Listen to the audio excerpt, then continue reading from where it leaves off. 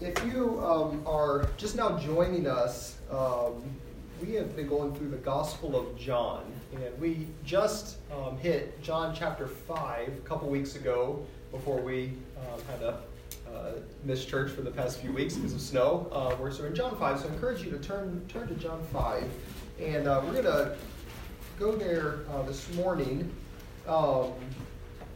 We were finally starting John back up, so we took a break over the new year and had a few weeks there. We finally got back into it, and then we got slowed down again, so it's hard to get some momentum going. But hopefully we'll be able to do that here soon. So this morning, really my goal, just want to do a couple things this morning. I want to review where we are in the Gospel of John. I want to review what we saw last time in this story in John 5. And then I also want to sort of finish up where we left off last time. So we did this first story in John 5, the healing at this pool on the Sabbath.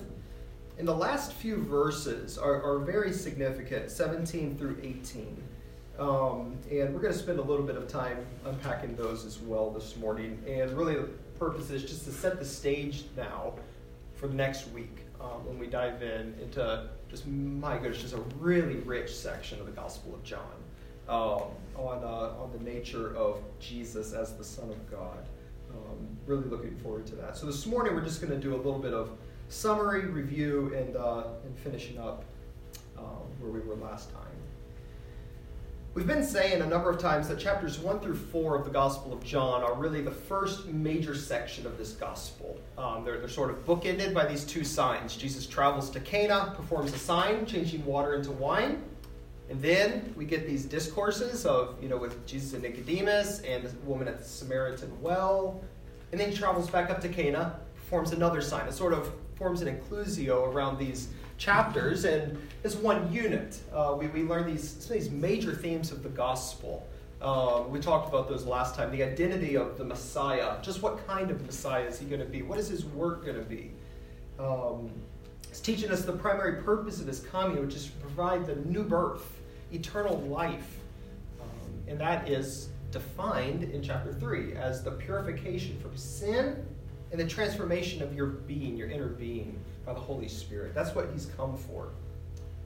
These chapters also highlight the ultimate goal, the ultimate ends of his coming. So Jesus came and he died on the cross, not only that you can have eternal life through faith, but that is an ends to something else. Do you remember what it was? It was what? It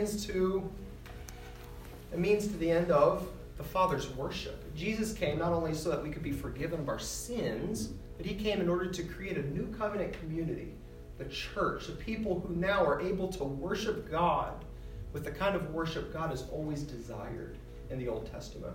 Jesus is the new temple, the new access point to God, and he transforms the people to be able to worship the Father. That's what chapters 1 through 4 are all about. And then we come to this next major section of the gospel, chapters 5 through 12. And in these chapters, one of the main points is the escalating opposition to Jesus. So the first 4 chapters, there was unbelief in Jesus, but now, beginning with this very first story in chapter 5, we see people actively trying to put Jesus to death. They hate him. They want him dead. And the purpose of these chapters is just to tell us why. Why is that the case? If he is truly the Messiah, why would people want him dead so bad? Chapter 3 told us the ultimate reason. Men love darkness and they hate light, right? That's the fundamental reason for unbelief. But these chapters are going to give us the specific reasons. What specifically was it about Jesus that they hated, they want him to die for? These chapters are also, chapters 5 through 12, going to give us the identity of Jesus as the Son of God, as one who is equal with the Father, and who even claims titles for himself like, I am who I am, the very name of God. So these very, very rich chapters that we're going to see in the next few weeks. And last time we were together, I told you, we looked at this first story, chapter 5, verses 1 through 18.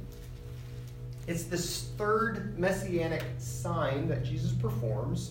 And he goes to this public pool in which there's a multitude of invalids. There's sick, lame, paralyzed, blind, all kinds of invalids around this pool. And he finds there a man who's been in this condition. It seems that he's lame for 38 years. Most of his life, in other words, this man has been there. And Jesus intentionally picks him out of all the others.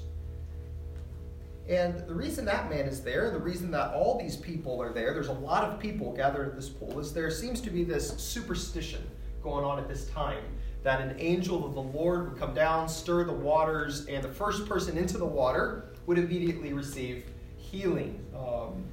It's most likely a superstition. We defended that last time when we were in the story. But Jesus comes to this man. This man does not know who Jesus is. This man does not have any faith in Jesus. This man is only looking to the water of the superstition to get healing. And Jesus immediately commands him, take up your bed and walk. Rise, take up your bed and walk. And the man is instantaneously healed from the disease of 38 years. So you're wondering, okay, it's a nice story of this miracle and this healing, but what is the point? So what? Okay. Jesus' actions and the power of this word and this story are important. They're going to be explained in the coming chapters. And really, that's the pattern. So you think of this sign here, and then think of chapter 6. He feeds the 5,000. And then in chapter 9, he heals the man born blind. Each one, we get a sign, and then it's followed by this teaching of Christ that explains the purpose of the sign.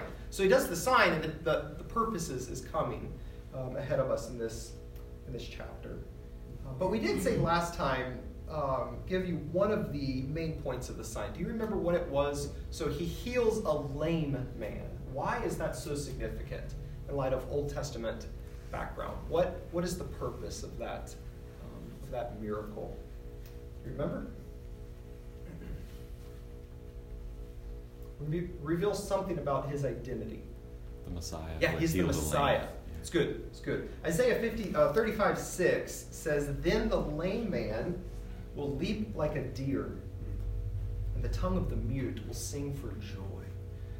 So in that passage in Isaiah, it's looking forward to the time when God would restore his creation. So we've been learning in Ecclesiastes about the predominance of the fall. The curse affects everything in creation and in our lives. And the expectation of the Old Testament, the final goal of God's promises, is that the day is coming when God will remove the curse and transform this creation into a perfect Eden-like paradise, as at the very beginning. And Jesus' miracles are meant to declare that age has decisively begun, that the new creation and the coming of Christ has already begun.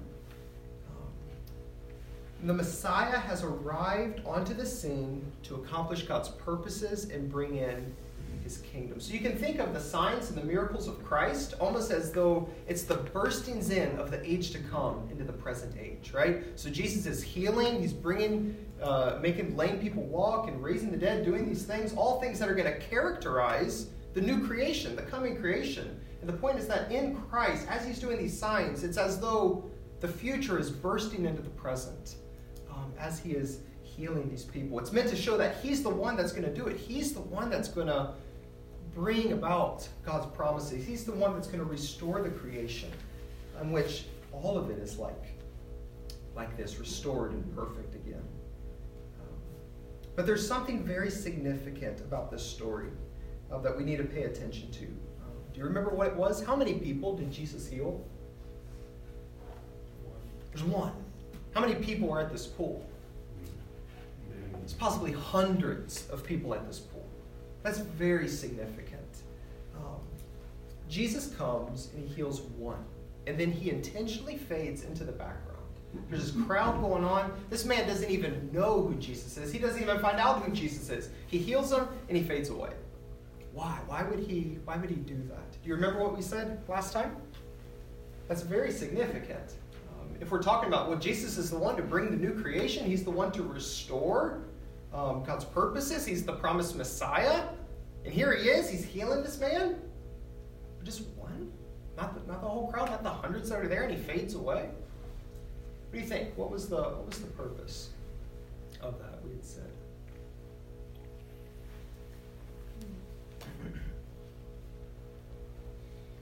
Well, I know we had mentioned it showing his authority, and obviously hand in hand with that is that the kingdom is not come yet. It's foreshadowing his death and his time on earth. That's good. But it has not come to fullness. That's good. Yep. Excellent. Excellent. Look at verse 13, just so we can see how this is working out. Exactly right. What Bobby said. It says, now the man who had been healed did not know who it was, for Jesus had withdrawn, as there was a crowd in the place. So this place is packed full of lame, sick people. Jesus heals him, and immediately he sort of fades back into the crowd. In other words, Jesus does not want to be identified by the crowd as a miracle worker. Over and over again in this gospel, people miss Jesus' signs, as though his primary purpose for coming is the inauguration of the kingdom, of the restoration of creation, of healings widespread, and of feedings widespread. He doesn't want to be bombarded by a crowd desperate for physical healing. All these people are desperate for physical healing, right? That's why they're there. And Jesus doesn't want to be identified as that. Why? It goes back to what Bobby was saying. It's because before Jesus as Messiah will recreate the world and will remove the curse, before he does that, there is something more important that must be dealt with first. It's very significant. He didn't come to simply cure diseases. One day he will. That's not the main reason for his first coming. Rather, the miracles give us small glimpses of what he will do. They authenticate his person, saying he is the one that's going to do that. But they are there in order to point people to Jesus and what he would provide. So look at verse 14 now. What is that? What is the proper response to his signs? Look at verse 14. It says, afterward, Jesus found him in the temple, the man that he had healed, and said to him, see, you are well. Sin no more, that nothing worse may happen to you. And we said last time that this verse seems to imply that this man's sickness was the result of his sin. Now, it's true that not all sickness and disease and suffering is the result of sin. So think of chapter 9, the man born blind. The disciples said, who sinned, this man or his parents, that he was born blind? And Jesus said, neither one of them, but it was for the glory of God. So not all suffering and sickness is the result of a specific sin in your life. But sometimes it is. Sometimes there are consequences and results of sin. And that seems to be what's going on in this passage. This man's sin in some way had led to poor decisions in his life, whatever it might be. And so this suffering that he's experienced for these 38 years. If that's the case, we also noted last time that it highlights that Jesus chose him, not just because of how long his sickness endured, but because of how unworthy he was. Jesus has come to lavish grace and redemption on unworthy sinners who've destroyed their lives. He seeks this one man out. So gracious of him.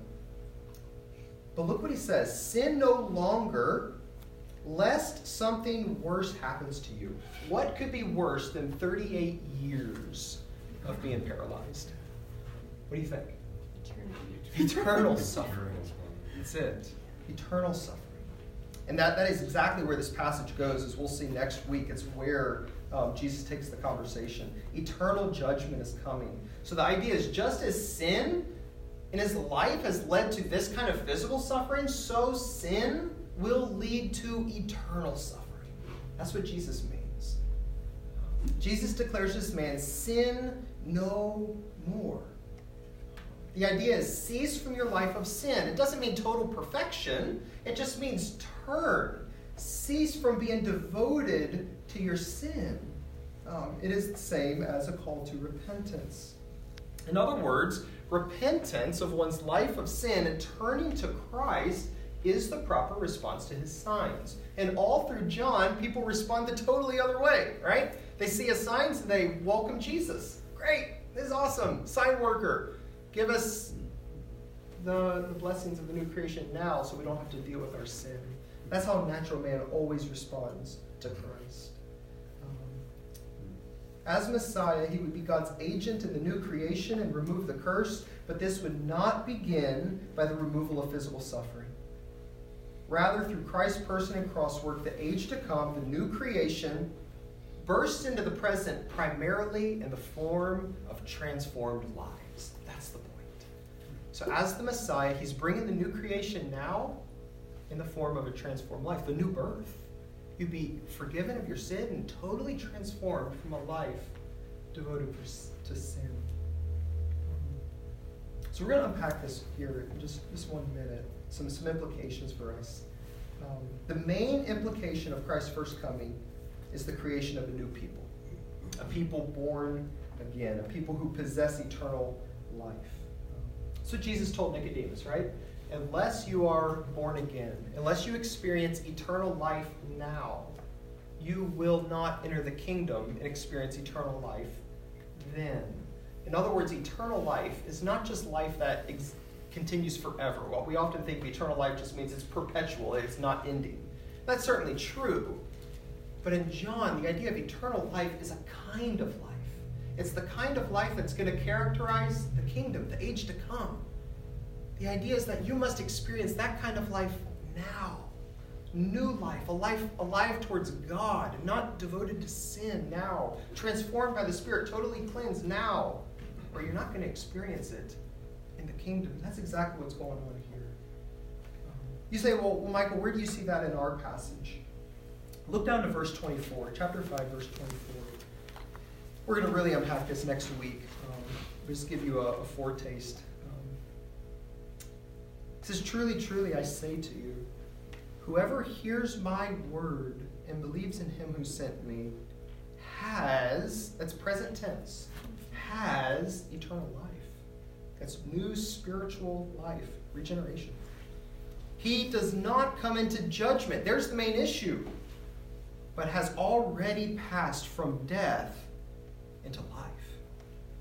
Truly, truly, I say to you, an hour is coming, but look at this, and is now here. It's already here in some form. When the dead will hear the voice of the Son of God, and those who hear will live. In other words, resurrection is coming, but it's already begun in the form of spiritual resurrection from the dead as people respond to the gospel. That's how the age to come has already begun. Now that's very, very significant for the Gospel of John and for us today. So often in the world, even among believers, we start to think that our biggest problems are the difficulties of life and the evils that go on around us in a daily basis. So let me just give you one example. It's been much in the mainstream evangelical press recently. And that is the increasing popularity of saying that the gospel must not only be about a proclamation of repentance from sin and the forgiveness that's available in Christ, but that the gospel includes bringing new creation realities to pass in our societies, in our social structures. Things like social justice and reconstructing societies and liberating people from oppression now become included in the gospel. That is very significant, and it's very dangerous, and that is exactly what John is going after, that kind of attitude. Why? First thing I want to say is there's certainly evil in the world, and we should certainly be concerned about evil in the world. None of us should say it doesn't matter. None of us should belittle it and sweep it under the rug. We should be concerned about injustice if it's biblically defined, and that's a whole other issue. Defining biblical justice. But it's not a part of the gospel, and it's not a part of the mission of the church. Okay? Jesus tells us that our biggest problem is sin and the coming judgment. And our main priority in this life is to cease from a life of sin. Whether that's in your conversion, or that's progressively in your Christian life. That's your main priority. And it is to proclaim this good news and a call of repentance to others because judgment is coming on everybody. Those who have been oppressed and those who have not been oppressed. And the world obviously doesn't like this message. It's not too concerned about these things, right? It's concerned about what? It's concerned about my life, my here and now, I want to be healthy, I want to be wealthy, I want to, live a happy life. Again, nothing wrong with those things, just not the main reason Christ came. Again, you see it all over the place in John. And so the temptation is to add to the message of the gospel the world's agendas. What the world thinks is important, what the world thinks is acceptable. But that just harms the gospel message. I mean, can you just imagine? So think of the feeding of the 5,000. Remember what happened there? Flip over with me. Chapter 6. Jesus has just fed these people, and they're excited. They realize a sign has happened. Okay? He feeds them. They see the few loaves of bread and the couple fish, and everybody's full. And they're excited. And they're ready to confess he's the Messiah. Wow, this is it. Look at verse 14 of chapter 6. When the people saw the sign that he had done, they said, "This is indeed the prophet, the coming one who is to come into the world.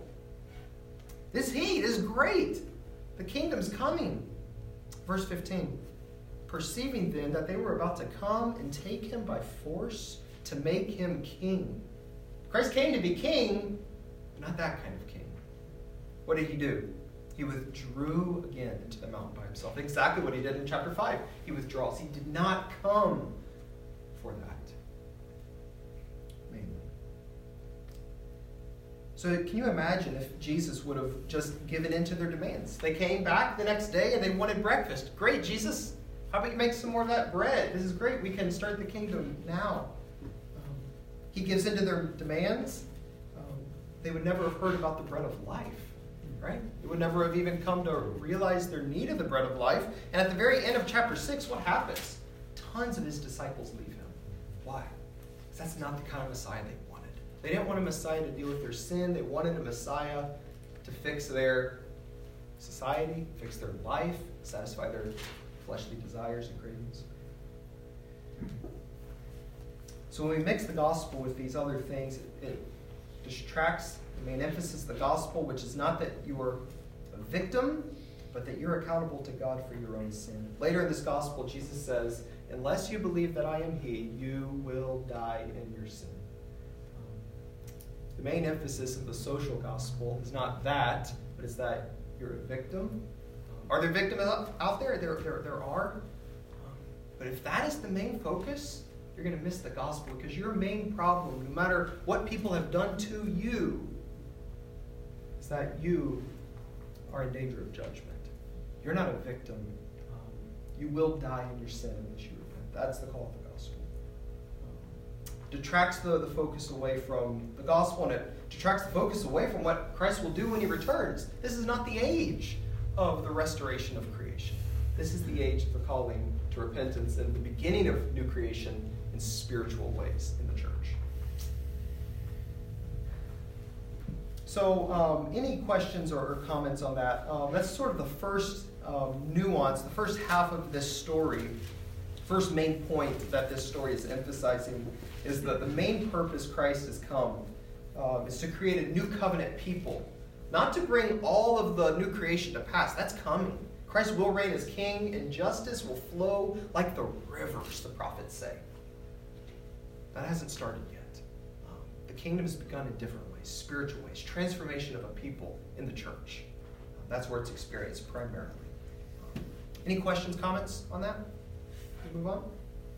Yes, Bobby. I was just going to say, I think the point you made is so important, because many churches get sidetracked with potentially good intentions of helping the community, alleviating the poor, mercy missions, things like that. But I've seen that ends up actually detracting from Christ. It becomes the mission of the church, and then Christ gets kind of pushed by the wayside, even if they start with good intentions. I mean, you comment on that a little bit, or it's the same problem as the prosperity gospel. It really is. It's the same issue. Will there be health, wealth, and prosperity? There will in the kingdom. Like, it's coming. The issue is timing. Like, we want that now because we believe that's our greatest problem. And Christ has come to deal with our biggest problem, which is our rebellion against him and the wrath and judgment of God on the world.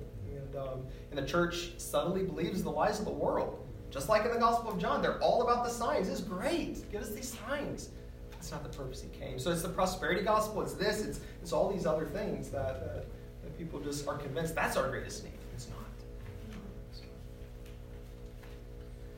Yeah, sorry. Yeah, I was just saying it's all about having an eternal perspective rather than a worldly perspective. Yep. Amen. Yeah, perspective is just a big part of it. Yep. Excellent. So, can you have something? Yeah, I was just gonna ask. I'm trying to understand how,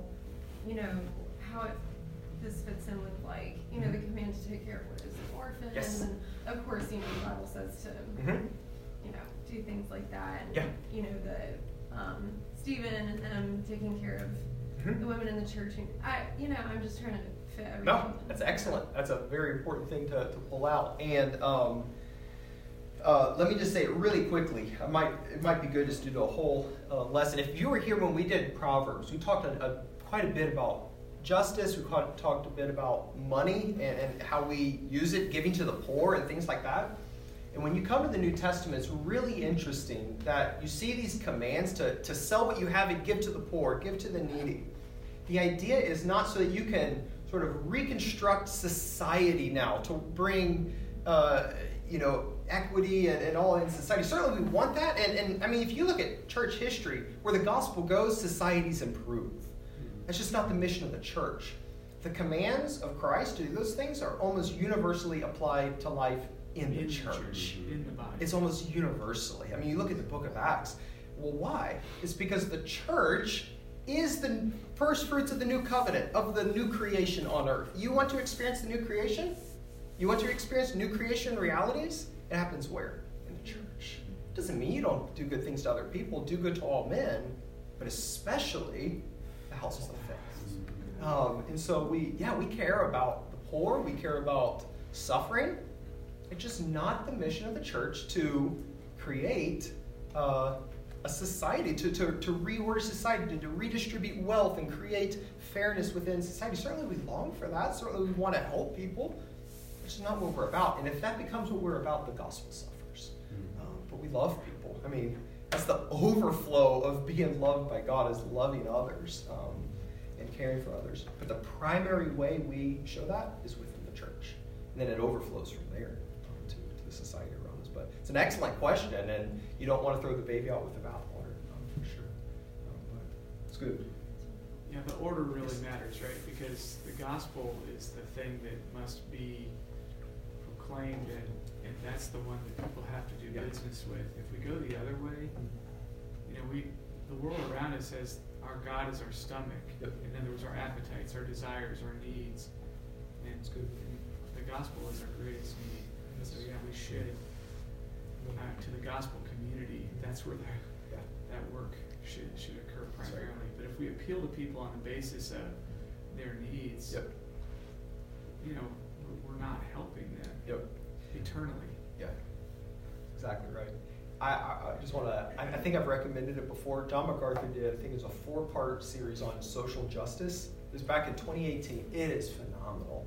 He preaches from Ezekiel 18, massive passage about justice, but the dangers, what we're sort of talking about here, of when we make that the primary issue, how it really not only distracts from the gospel, it distorts from the gospel. So highly recommend it. Just search, MacArthur sermons, social justice, and it is phenomenal.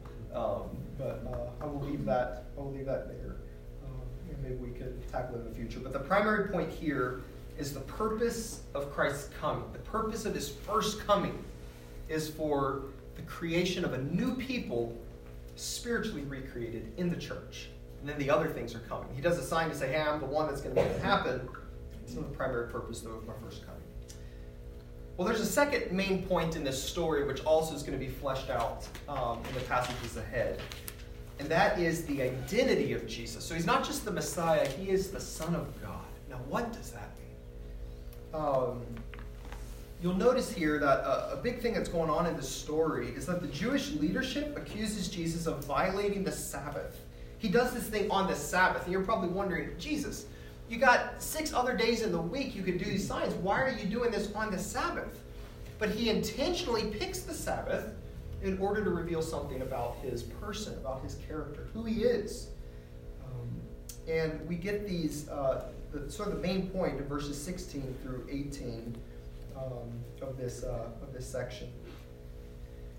And last time we were here, we're not going to unpack all of it, but we said really what's being violated in this passage isn't really the Sabbath. Jesus isn't a lawbreaker. He's not going around intentionally breaking the Sabbath. A lot of these are Jewish regulations and extra biblical rules.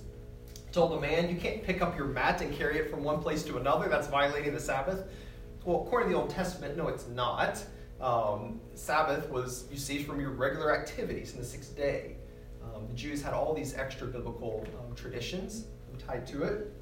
But what's really interesting is that the discussion that comes is not about the nature of the Sabbath. What is work on the Sabbath? What isn't? That's not what the talk is about.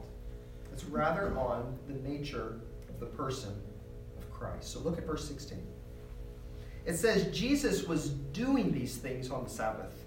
At the very end of the verse, he was doing these things on the Sabbath. The idea is that this probably wasn't the only sign he did on the Sabbath. There's a pattern of his. He likes to poke the Jews in the eyes and do these things on the Sabbath.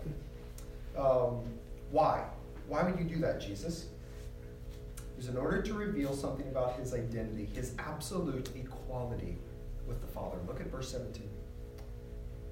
But Jesus answered them, my Father is working until now, and I am working. Now, what does that mean? My Father is working until now. This was an important topic of discussion among Jewish rabbis. Okay, so they asked the question: does God observe the Sabbath?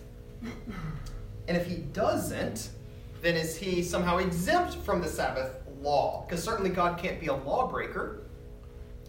But if God does observe the Sabbath, then who controls the universe and orders his providence and makes sure things don't ensue into chaos every seventh day of the week, right? So that was the question. And the common consensus of the day was that God indeed is always working.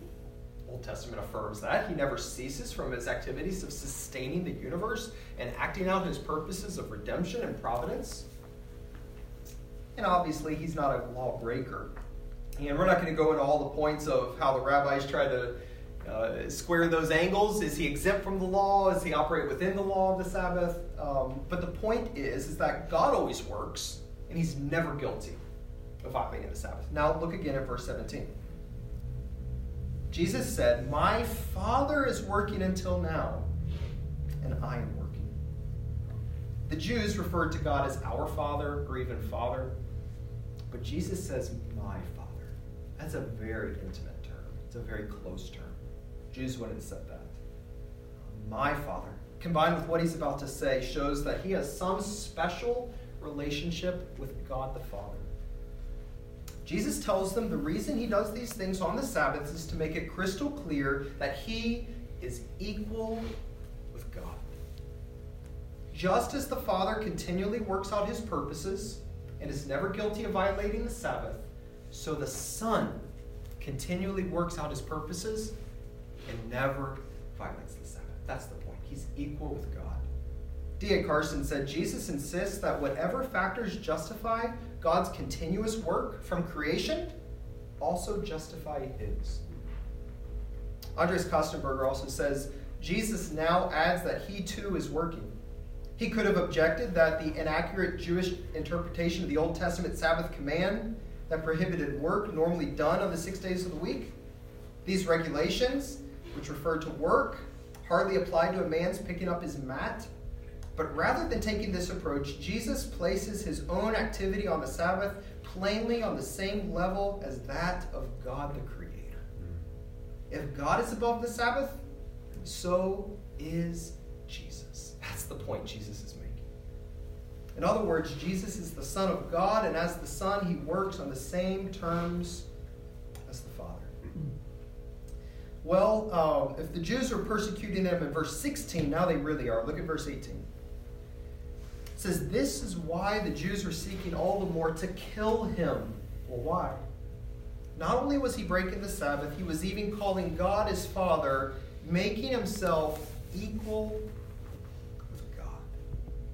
That's why they wanted to put him to death. called God his Father. He claimed equality with God. And for the Jews, that amounted to blasphemy. You don't make yourself equal with God. This comes up a number of times. Flip over to chapter 10. And then we got 5 minutes, so let's go quickly. Chapter 10, just show you how this resurfaces in John several times. This is one of the main accusations against Christ, why they wanted to put him to death. They believed he was blaspheming, claiming equality with the Father. Chapter 10, verse 32. They picked up stones to throw at him, and Jesus answered, I've shown you many good works from the Father. For which one are you going to stone me? Jews answered him, it's not for a good work that we are going to stone you, but for blasphemy, because you, being a man, make yourself God. That's exactly what's going on in this passage. They say, you're just a man, and you claim equality with God. In the Old Testament, it's very clear. God has no equal. Listen to Isaiah 40. To whom then will you liken God? What likeness will you compare with him? Verse 25. To whom then will you compare me, that I should be like him, says the Holy One. So God has no equal. The Jews are right. There's no equal with God. Leviticus 24 is very clear that death is the penalty for blasphemy, taking God's name in vain. So what's going on here? Did the Jews simply misunderstand Jesus? Did they think he was claiming equality with God and he really wasn't? Well, no, that's clearly not the case. We're going to see that. But if Jesus really did mean this, then how is it that Jesus is not guilty of blasphemy? How is that? There is one God. So you know Deuteronomy chapter 6, verse 4, the Shema. Hear, O Israel, the Lord your God, the Lord is what? He is one. There's one God. The point of the Old Testament and the New Testament is that as the oneness of God, his uniqueness. There is no other God than him. Him alone. He is God. Stands alone, utterly unique from any other God the world creates. But here comes Jesus claiming that he too works on the same terms of the Father and is equal with God. So how is this not blasphemy? The Scripture teaches that God is one, not two, not three. What's going on here? Of course, Jesus meant to imply equality with God. He is equal with God. And this was not blasphemy because it was not a denial of the oneness of God. And so what's going to follow in the weeks ahead is perhaps one of the most important sections in the Gospel of John and maybe the entire Scriptures on the nature of God and the person of Christ, of the Trinity. D.A. Carson said, again, may this coming passage, what we're going to see next week, may be seen in part as a defense of a distinctly Christian form of monotheism, as much as an explanation of the nature of Jesus' equality with the Father. In other words, God exists as a unique being. He is one. There is one God, not two or three. That's what the word in the Old Testament meant. But when we come to the Gospel of John, we learned that this word one means something else as well. It's not just singularity. It's the idea of unity. If you say we are one as a body, what are we? Doesn't mean there's not plurality. It means what? There is unity. And so John's going to show us is, yes, there is one God, but also he is one in the sense of unity. He exists eternally as a Father and as a Son and as a Spirit in perfect unity in which each person is absolutely equal with one another, and there is one God. We'll end by looking at a few verses, but let me just emphasize something really quickly. Trinity is not an easy doctrine in the Bible, and often we like to push against it. We recognize that, yeah, it's essential for, to be Orthodox and to be a Christian, but does the Trinity serve much purpose beyond that?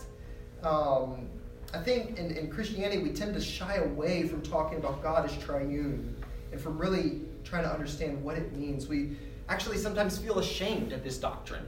You're talking with an unbeliever and you bump into the Trinity and, man, it's just kind of, I don't really know how to explain it, and it's just kind of weird, and people are confused. And we certainly think the gospel is a lot cleaner and neater if we just talk about God. We don't talk about this Trinity thing.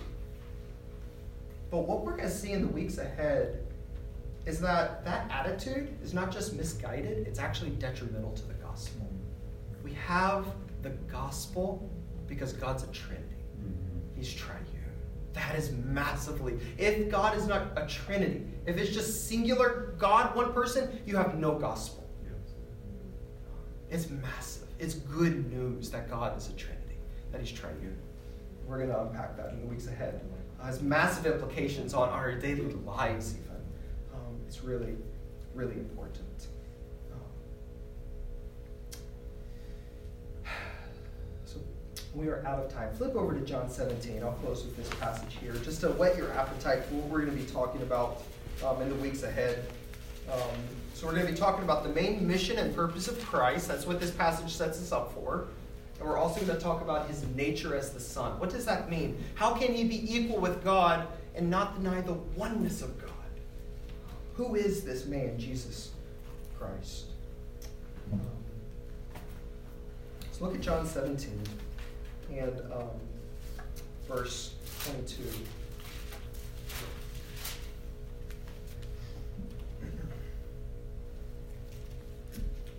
The glory that you have given me, I have given them, that they may be one, even as we are one.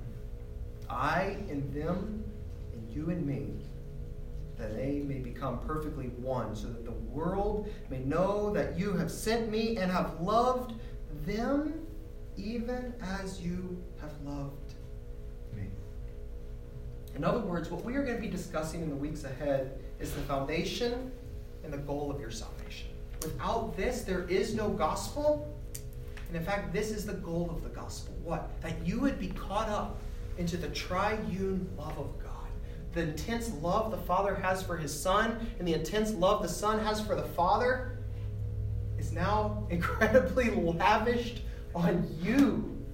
And because of that, that's the foundation for the unity within the church. The unity of the Godhead is the unity, the reason for unity in the church. So really the goal in the weeks to come is that you would know the purpose and the mission of Christ, that you would know the nature of Christ, and that you would come to delight in and commune with the triune God.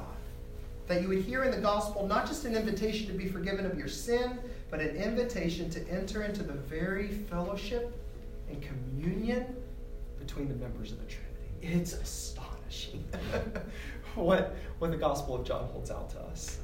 How glorious the gospel is. And the very nature of God which makes it possible. So, very, very rich passage indeed, what we're about to embark on. So any questions, comments before we end? I was just going to say, Mike, I think the privilege, you talked about feeding the 5,000 and how soon after that the passage about denying yourself kind of comes to the forefront. It's like the real privilege is actually imitating Christ in His suffering, not in lavishing ourselves in this life.